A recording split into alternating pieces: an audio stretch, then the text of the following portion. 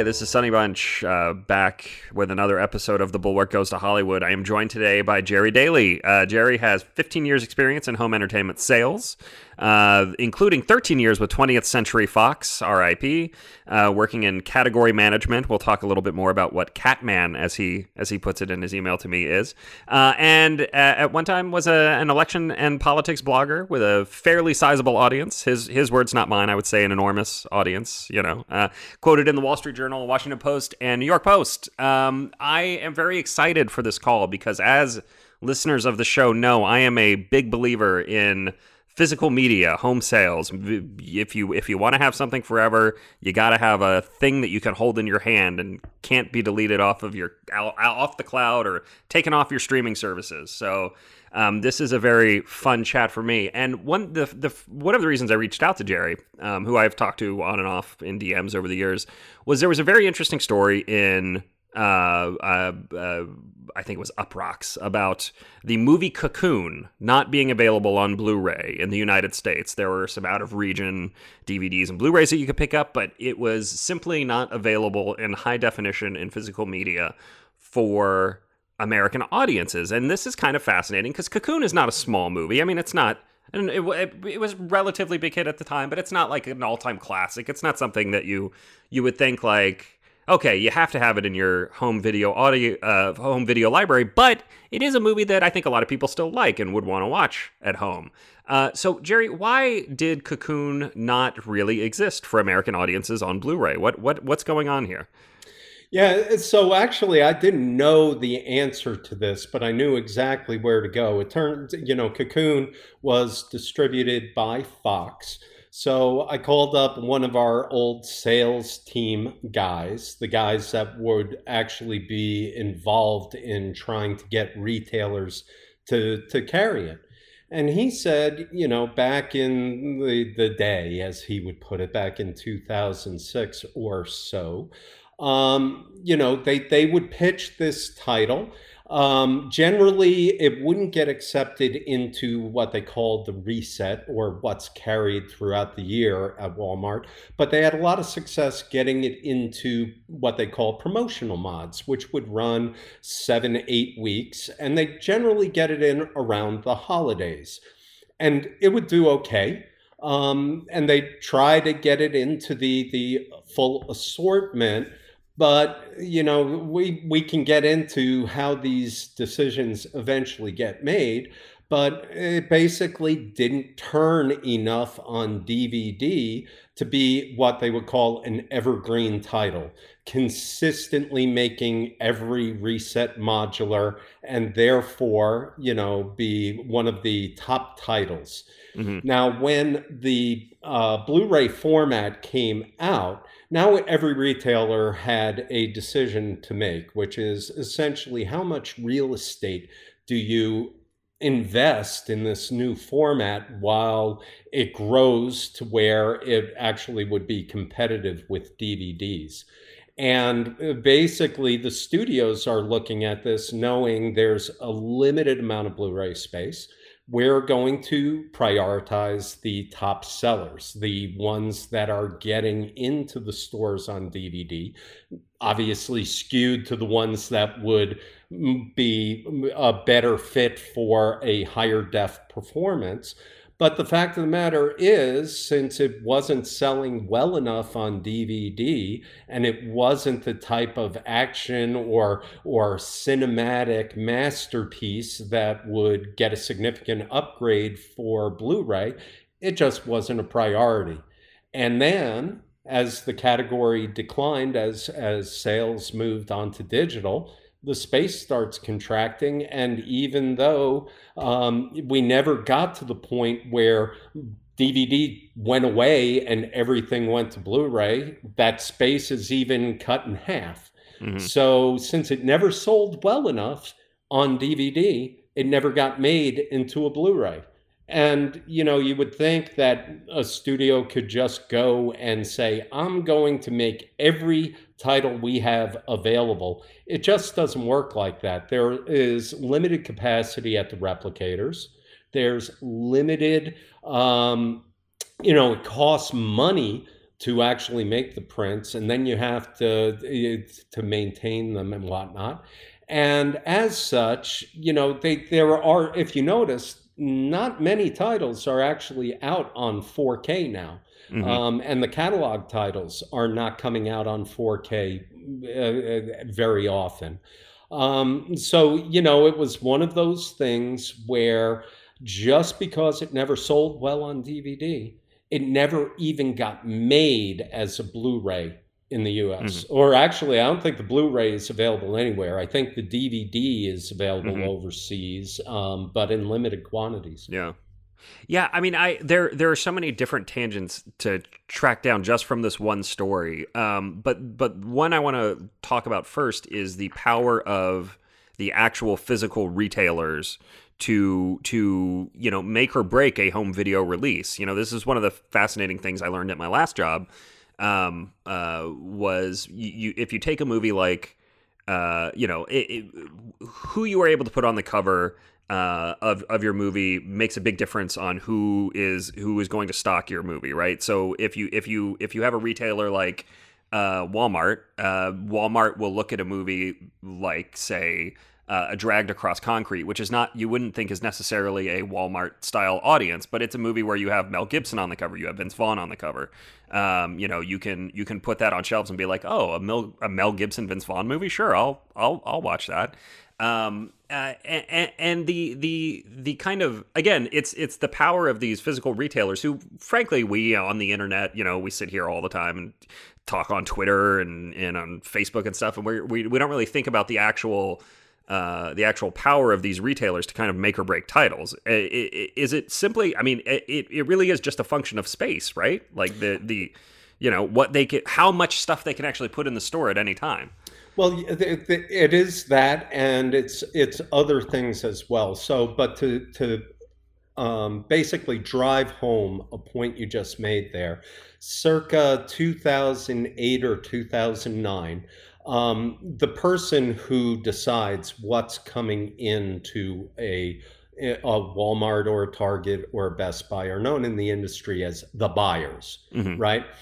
And the buyer at that time, a good friend of mine, Tiffany Van Laar, actually made Rolling Stone's top 50 most powerful people in Hollywood list, and not at the bottom of it. Probably, I want to say in the mid 20s. So, that's the Walmart buyer was considered that influential within Hollywood. But they really didn't have the ability to make or break titles when they first come out, new releases, right? Everybody's going to carry the new releases, or at Mm-hmm. least the big ones, right? The smaller titles, like you mentioned there, may not, they can make or break those, but those aren't the ones that are making or breaking, the home entertainment field. And so what would end up happening, I'll use 20th Century Fox as my example, right? Because we all know the success that Fox had with Fox Searchlight, right? Mm-hmm. Especially with the well-oiled machine that they had for turning Fox Searchlight titles into Academy Award winners, Sure. right? Sure. Dog and Pony Show, and boy, did Fox know how to play it.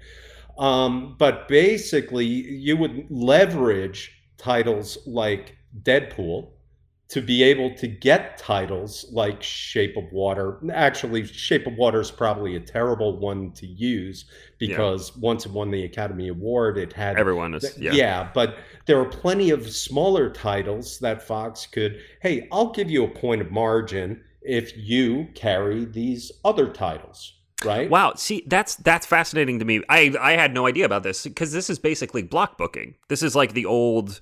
This is what Hollywood studios used to do, right? Like if you want to carry our John Wayne movie or whatever, in before the Paramount decrees, if you want to carry this movie, you have to carry these other smaller movies, and that's one of the things that the Supreme Court said you can't do that anymore. Now it might be coming back. I don't know.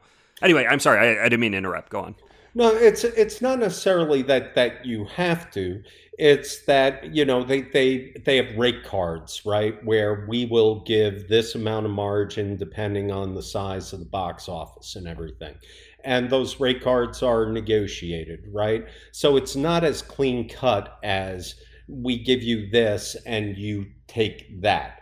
Hmm. It's that we negotiate these rates, and as soon as you do it, in order to get these rates, you may have guaranteed placement on certain fixtures, even not so much even come into the store, Really? but not every placement is equal, right? Movies Sure. is, especially on disc, is a heavily impulse category. There are phrases of planned purchases and impulse purchases. More than half of disc sales are impulse. And Hmm. therefore, you need to not have these movies be in the movies department, but you have to have them where the traffic is. So the end caps are very, very valuable space. And the out of department fixtures are very, very valuable space. And the studios fight over those. But the Hmm. point is, the new releases, they pretty much take care of themselves. You can negotiate to get better placement for them. But, now maybe we're getting to where, it's harder to get titles in. But the real money comes for the studios once it gets into the catalog sections. Once you get out of the new release windows, and you then have already hopefully met what they call the ultimate for the title. Now everything there is just profit. It's Hmm. just gravy. And so those catalog fixtures get very, very competitive to get on, especially the prime placement. And they'll leverage new releases to help them get better placement. Yeah. Yeah. And so what is the actual process for a studio like when they're trying to decide what they're going to move into their own catalogs, right? How do you is it simply a numbers game of, well, this sold X number of copies, this sold Y number of copies, we're not going to go below a certain number? I mean, I assume it's all economics, which, like, the art critic in me is like, oh, this is but also, like, I understand the business of it. I mean, it's a real as you say, there are limits to the amount of production that can be done, even if you wanted to produce 100,000 copies of everything. No, that's very true. But the things are changing over time, right? So with Amazon, it's brutally algorithm driven, right? Hmm. The algorithm decides what they're going to, value, and yeah, you can negotiate the margins to get profitability, but Amazon very much has their algorithm telling them what they want to be highlighting.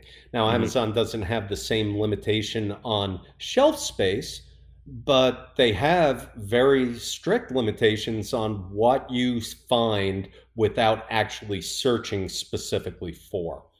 However, your other retailers, it's much more of a art and science blend. So every studio has their own analytics division. Category management actually fell into the global research and development branch of Fox's home entertainment group.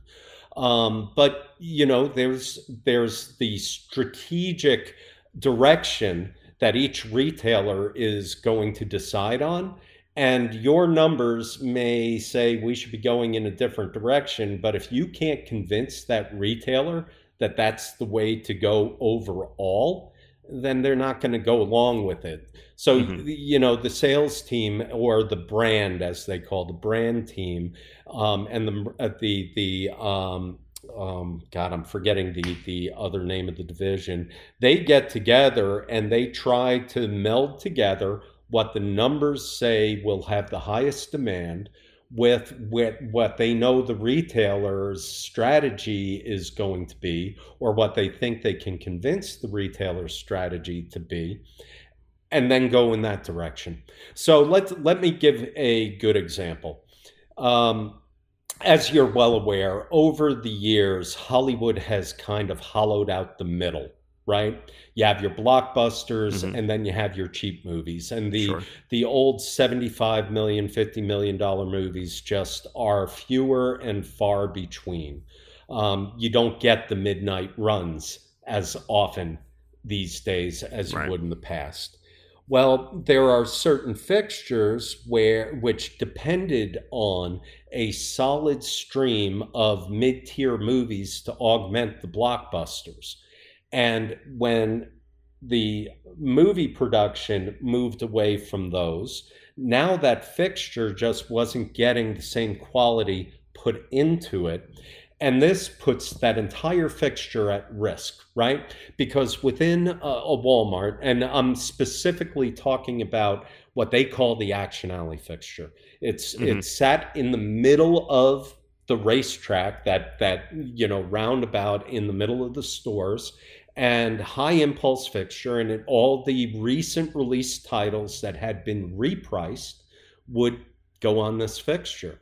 Well, if you've got fewer of these titles that merit that kind of placement coming out, what do you fill it with? Well, one of the studios, not Fox, but another one, came up with a strategy.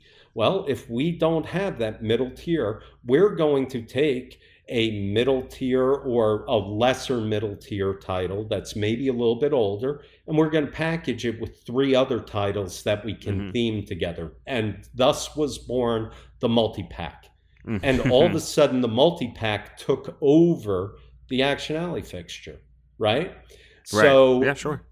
and this wasn't, their analytics saying, hey, you know what? If we package three Adam Sandler movies together, this is going to take off. No, what it was we don't have anything to pitch that would appeal to what they're putting on this fixture. So we had to come up with something, a hook that we Hmm. can basically sell in the promise of. And Yeah. lo and behold, that's what happened. And boy, as soon as that happened, now that was everything was going to be on that fixture, was going to be a multi-pack. That's interesting. That I mean that's really because I have several of these. Usually they're not impulse purchases for me. It's usually like what was the last one? Oh, the last one I bought was Die Hard. I needed Die Hard, so I went to my local Target and I went to the action adventure section and got to the D's and I was like, wait, no Die Hard, no Die Hard. But it was in a pack with God, what was it? It was like Die Hard, the A Team, the Joe Carnahan A Team.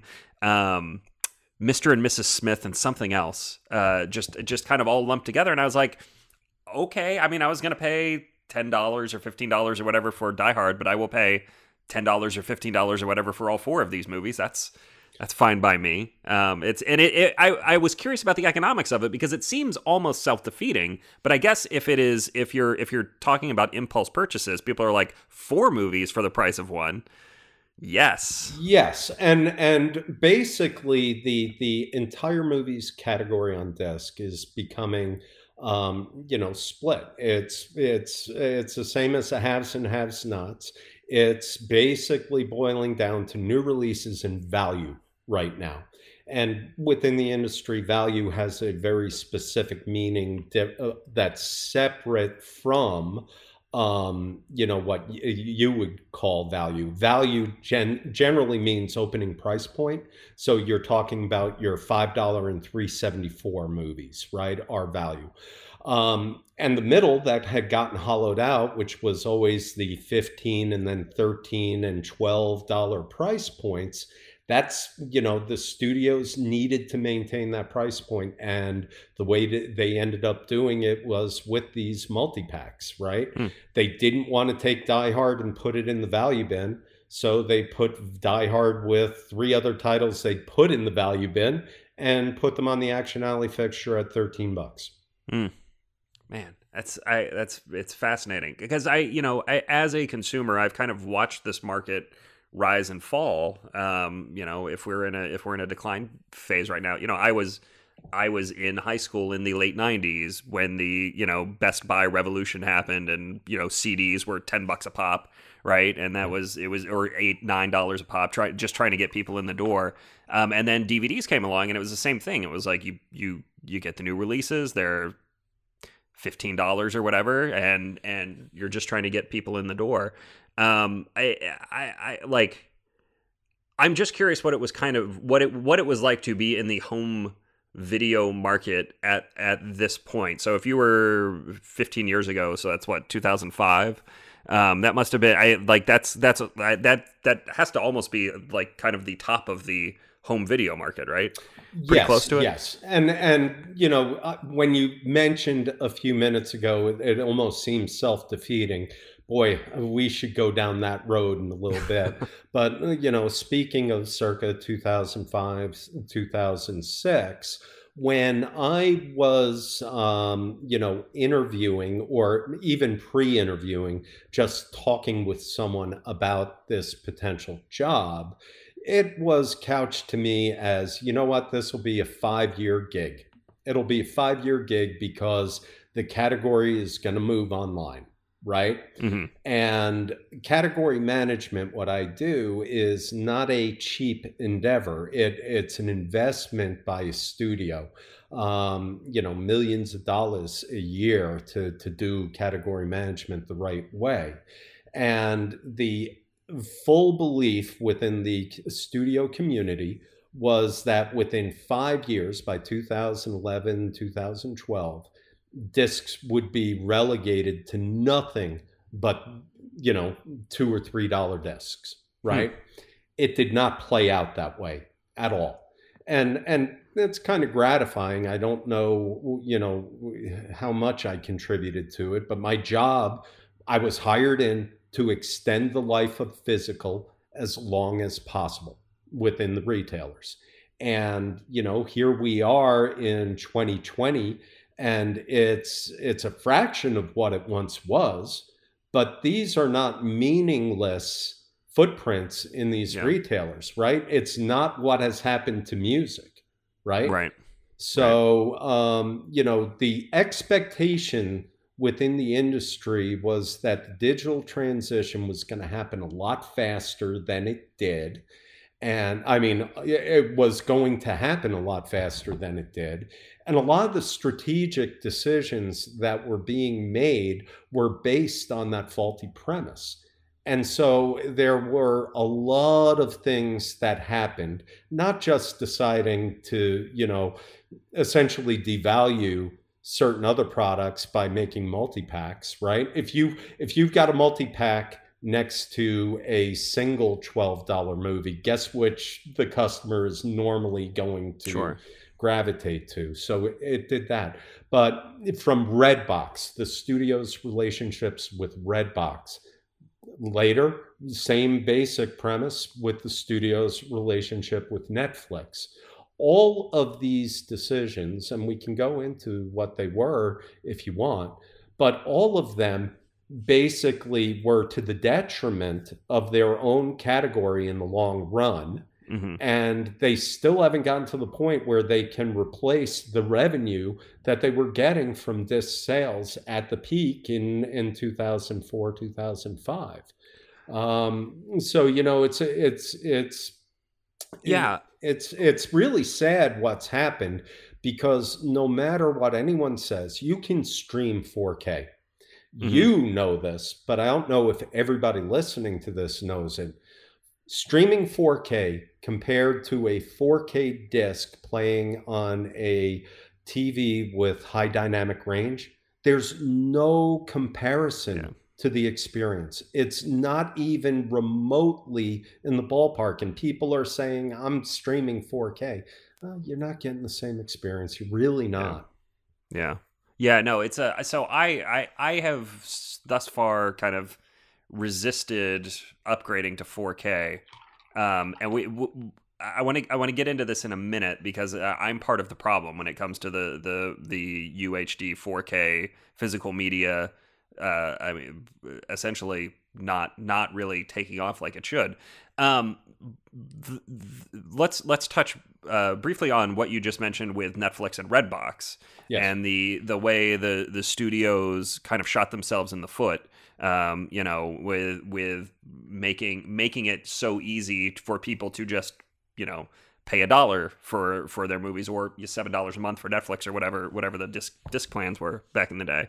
Let's look at that as a way that they kind of destroyed their own value proposition. Yeah, and it's not just it's not just the studios that did it, the retailers did it too. So Redbox, right? Long ago, back with Blockbuster, the Supreme Court had said, studios, you can't prevent rentals. You can't prevent rental stop. So, and the price point on rentals had been held in the $3 to $5 range for a long time. And then, Redbox came along and said, we're going to do it in mass in vending machines for $1, right? And the studios did not like this. The retailers did not like this. Rewind to what the industry was like back then. The retailers actually did not make money from selling new release titles at that point directly. Mm-hmm. They actually, for Street Week, made negative margin on it. Mm-hmm. They actually lost money for every single copy they sold, because all of them were doing what they, essentially temporary price reductions during Street Week to try and drive foot traffic. And they could see it in their store-wide metrics. A new title would come out, Cars comes out, and they could see the entire box go up on Street Day. And they knew that even though we're losing money on every disc we're selling, we're coming out ahead because of the market baskets, right? So, it was a very lucrative business, but a hard one for the merchants to sell internally, because they're saying, hey, for new releases, we're actually losing money on these. So Redbox comes along.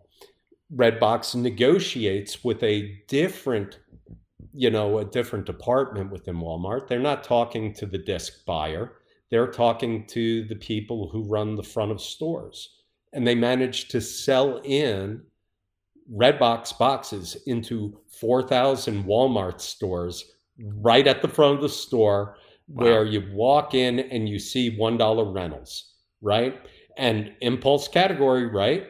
Who's going to then pay $24 for a new release when they know I can wait 3 months and get it for $1 to watch from that machine, right?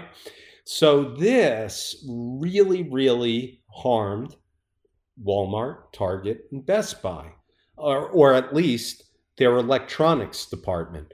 Right. Walmart had decided that this was in their benefit. Why? Because the studios were telling them, hey, we got to make our money now, because in 5 years, it's going digital. So Walmart's not thinking, I'm going to invest in the back of the department. I'm going to get my money from these guys real quick.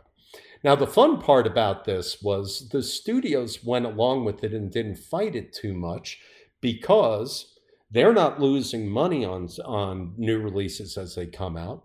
And what Redbox was doing was they were sending their associates out to Walmart, out to Target, out to Best Buy, whoever had the lowest Street Day price, and they'd buy up hundreds of copies of the titles and then go and put them into all their boxes. So they're releasing it on the same day, right? And the studios, like I said, they're getting, as if the disc was being sold for $24.99, they're getting the margin on that, even if the disc is being sold at $17.99, because retailers were marking it down themselves to draw the traffic in, right? So you can see how all of this is now going to, in the long run, devastate both businesses, right? Sure. Because Walmart no longer is driving the foot traffic into the store, because people are going to that machine to get it for $1 if they want to wait online. The studios are getting their money for the short term, but that's going to eat up the overall customer demand. And no matter how many discs Redbox was buying, it was a fraction of what was being sold overall previously, but it no longer was driving the same traffic. So now the retailers aren't going to loss lead the way they were, right? So the price goes up, and now new releases aren't going to sell for as low, Mm-hmm. which drives even more traffic to Redbox. Right. But the retailers also are now saying, screw this. I don't want to lose money on my street day discs. So they start negotiating a little bit harder with the studios who now have to cede margin. And now the studios go, you know what? Rather than sell to Walmart, I bet I can sell directly to to Redbox. And they started cutting deals to do this, right? Mm-hmm. Now the retailers are happy because they're not losing money on Street Week. They don't have to do the Sure. temporary price reduction because they don't have to worry about Redbox coming in, buying $300, 300 units at a loss for Walmart and putting it into their machines to take even more sales away. Right. Now the studios are selling direct to Redbox. Walmart's not losing any sales on the disc, so they think they're happy, but now all the traffic's going to $1 rentals rather than to $25 sales. Right. And that doesn't really work. And it set the price point for rentals lower than the studios who had a vested interest in moving to digital for any number of reasons, but it set the price point lower than studios wanted to charge for video on demand and Right. do charge for video on demand years later. So when the studios decided to start selling directly to Redbox, they made Redbox more profitable. They hurt their physical business, and they slowed the transition to digital, which was the basis for their entire physical strategy.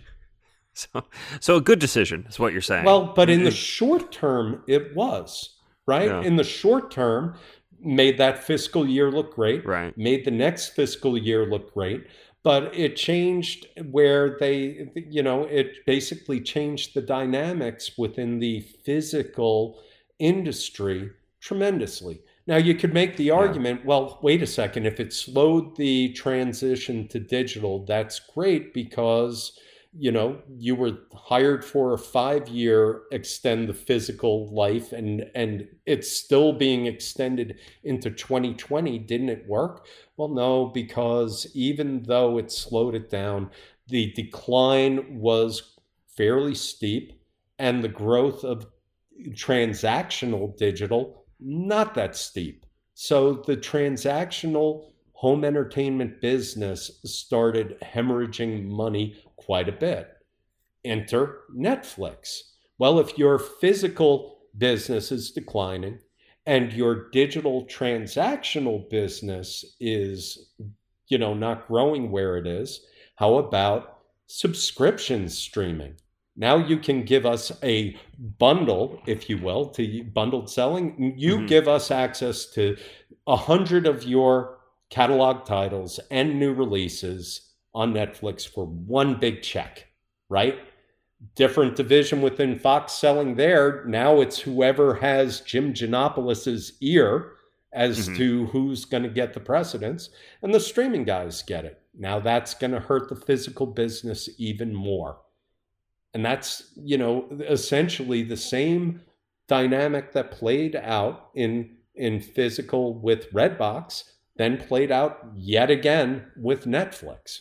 Yeah.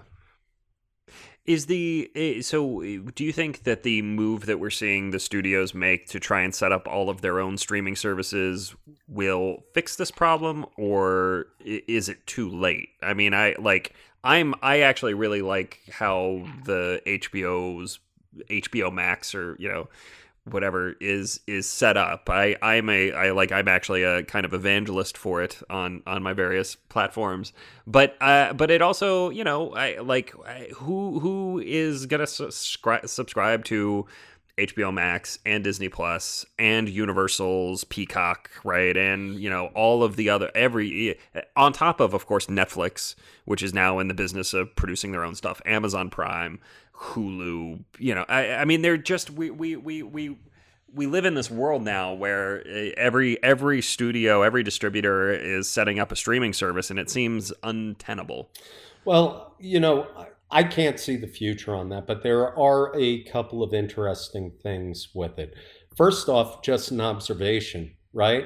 When I was growing up in the 70s and 80s, there were, all these TV channels. And when I say all of them, there were four, right? Or if you lived in New York like me, there were eight. And then cable came along and now you got 60. Okay, great. But there were these channels that were, in competition with each other. CBS, NBC, ABC. That's where you got your movies from. That's where you got your TV shows from. But over time, home video started competing with it. But more importantly, the advertising dollars went away or started eroding. And when that happened, there's no longer the money there that there was before. But we come full circle. How do you get the money if advertising isn't there? Well, now you do streaming. So what are we ending up with? We're ending up with a bunch of different channels, all competing with each other that we're paying for, not indirectly by advertising, which even though advertising, it's not coming out of my pocket, it certainly is, because Chef Boyardee has an advertising budget and they get it from their sales, right? Sure. So, everything has come full circle. We're back to the networks, but instead of the networks being ABC, it's ABC's streaming service, CBS's streaming service, Disney Plus, Netflix, Amazon Prime. Yeah, so I lost my train of thought. But so this kind of brings me back to physical, which obviously again is my favorite form of media. Is, as you say, the quality that you get from streaming a 4K disc is not the same or the quality that you get from streaming 4K is not the same that you get from a 4K disc. Unfortunately, I don't have any experience with this because I am not a 4K television owner. I'm kind of waiting for the OLED prices to come down a little bit because I have a perfectly good plasma that works very nicely, and I love the deep blacks. I can watch pretty much all the stuff I want on that. But again, I'm like kind of contributing here to the lack of 4K excitement in the physical world. There was a great piece that came out a couple years back by a woman who had looked at what happened with each generation of home video, right? So you have VHS to DVD to Blu-ray and to 4K in the future, and even streaming. And what you look at when you look at these titles is there are fewer Blu-rays than there are DVDs. There are fewer DVDs than there are VHS. There are fewer 4K than there will be Blu-ray, presumably. I don't know that I have a question here, except kind of an exasperated howl to say what is the future of these discs. I mean, I fear that we are headed to a either one of two options. Which the first would be that physical media goes extinct entirely, which would be unfortunate, I think, or that it becomes a purely boutique experience, kind of like owning a LP record player, right? Or owning, other kind of niche home video and home audio goods. Yeah, bet on that. Yeah. Basically, I don't know how long it'll take for the future to get here, but eventually what you see has happened to music will happen with DVDs as well. DVDs will be reduced to a small footprint that may be in its entirety a value bin. But all new release titles are going to come out on 4K. Mm-hmm. At least the big ones, just because, they're making them as they come out. It doesn't need to have somebody go, hey, we might sell 5,000 units of this. They know they're going to sell 5,000 units of it. So it's going to get made. So I think that, the way that vinyl has made a comeback, there are always people who are collectors. There are always your audiophiles and your cinemaphiles, right? And as such, there will always be a market for that. So I don't think it will ever go away completely. Even if the category completely cratered, I have a feeling Walmart can find room for 8 feet of movies, right? They can have the new releases in 4K or Blu-ray, and they can have their value. And that's going to continue for a long, long time. But, as far as older titles being converted and coming out, that's going to become few and far between. And this gets into an interesting thing, which is one of these things is not like the other. One studio behaved very differently than all of the other studios every step of this way, and that's Disney. Disney was its own beast, right? And without getting into the politics of it, I gave a presentation in Fox Plaza one time, and I threw out, and this was very early in mid 2015, early and mid, good English, Chair. But I basically, made the point that Disney was the Donald Trump of the home entertainment sphere. The normal rules didn't apply to them, right? Everybody's trying to figure out what other studio strategies would be, but where all of the other studios were in a race to get placement and thereby devaluing their own product, Disney always went the other direction. They had a marginal interest in selling discs. They wanted to maintain scarcity of their titles, right? Right. The vault. The vault. They would put titles into the vault for 5, 10, 15 years, right? So quite frankly, what's going to happen to Cocoon? I bet you 10 years down the road on an anniversary or something, they'll come out with a diamond edition. But they'll put it in the vault. It's in the vault right now, but not intentionally, but that's the Disney model. Disney was not going to work with Redbox. Disney instead was going to strong arm the retailers to put limits on their cash registers so no one could buy more than 2 copies, right? Now, if a Redbox person's coming in to buy 300 copies, they got to go through the line 150 times. Guess what's not going to happen to Black Panther, right? It's not going to have those rental sales. So that was Disney's approach, was always, we're going to maintain scarcity. Now, they didn't have Disney Plus ready to go, so for a while they did have a deal with Netflix, and you would have Finding Nemo coming out on there very, very quickly. But that was also them testing the waters to see, does this model actually work, right? Yeah. But every studio, went back, and I remembered the point I was going to make before about, all these different streaming services and everything. It's all about everyone wanted a direct relationship with the consumer, right? Because that's the way you can get more of your product in front of them. It's the way you can do deep learning on all of the information they give you when you have that direct relationship. What time are you watching? What do you watch after it? How deep into it do you watch? Do you think Netflix tells Fox, or told Fox back in the day, hey, this title, people are buying it, but they only watch the first 20 minutes of it? Maybe, but they don't give it all the data. That would happen in discussions.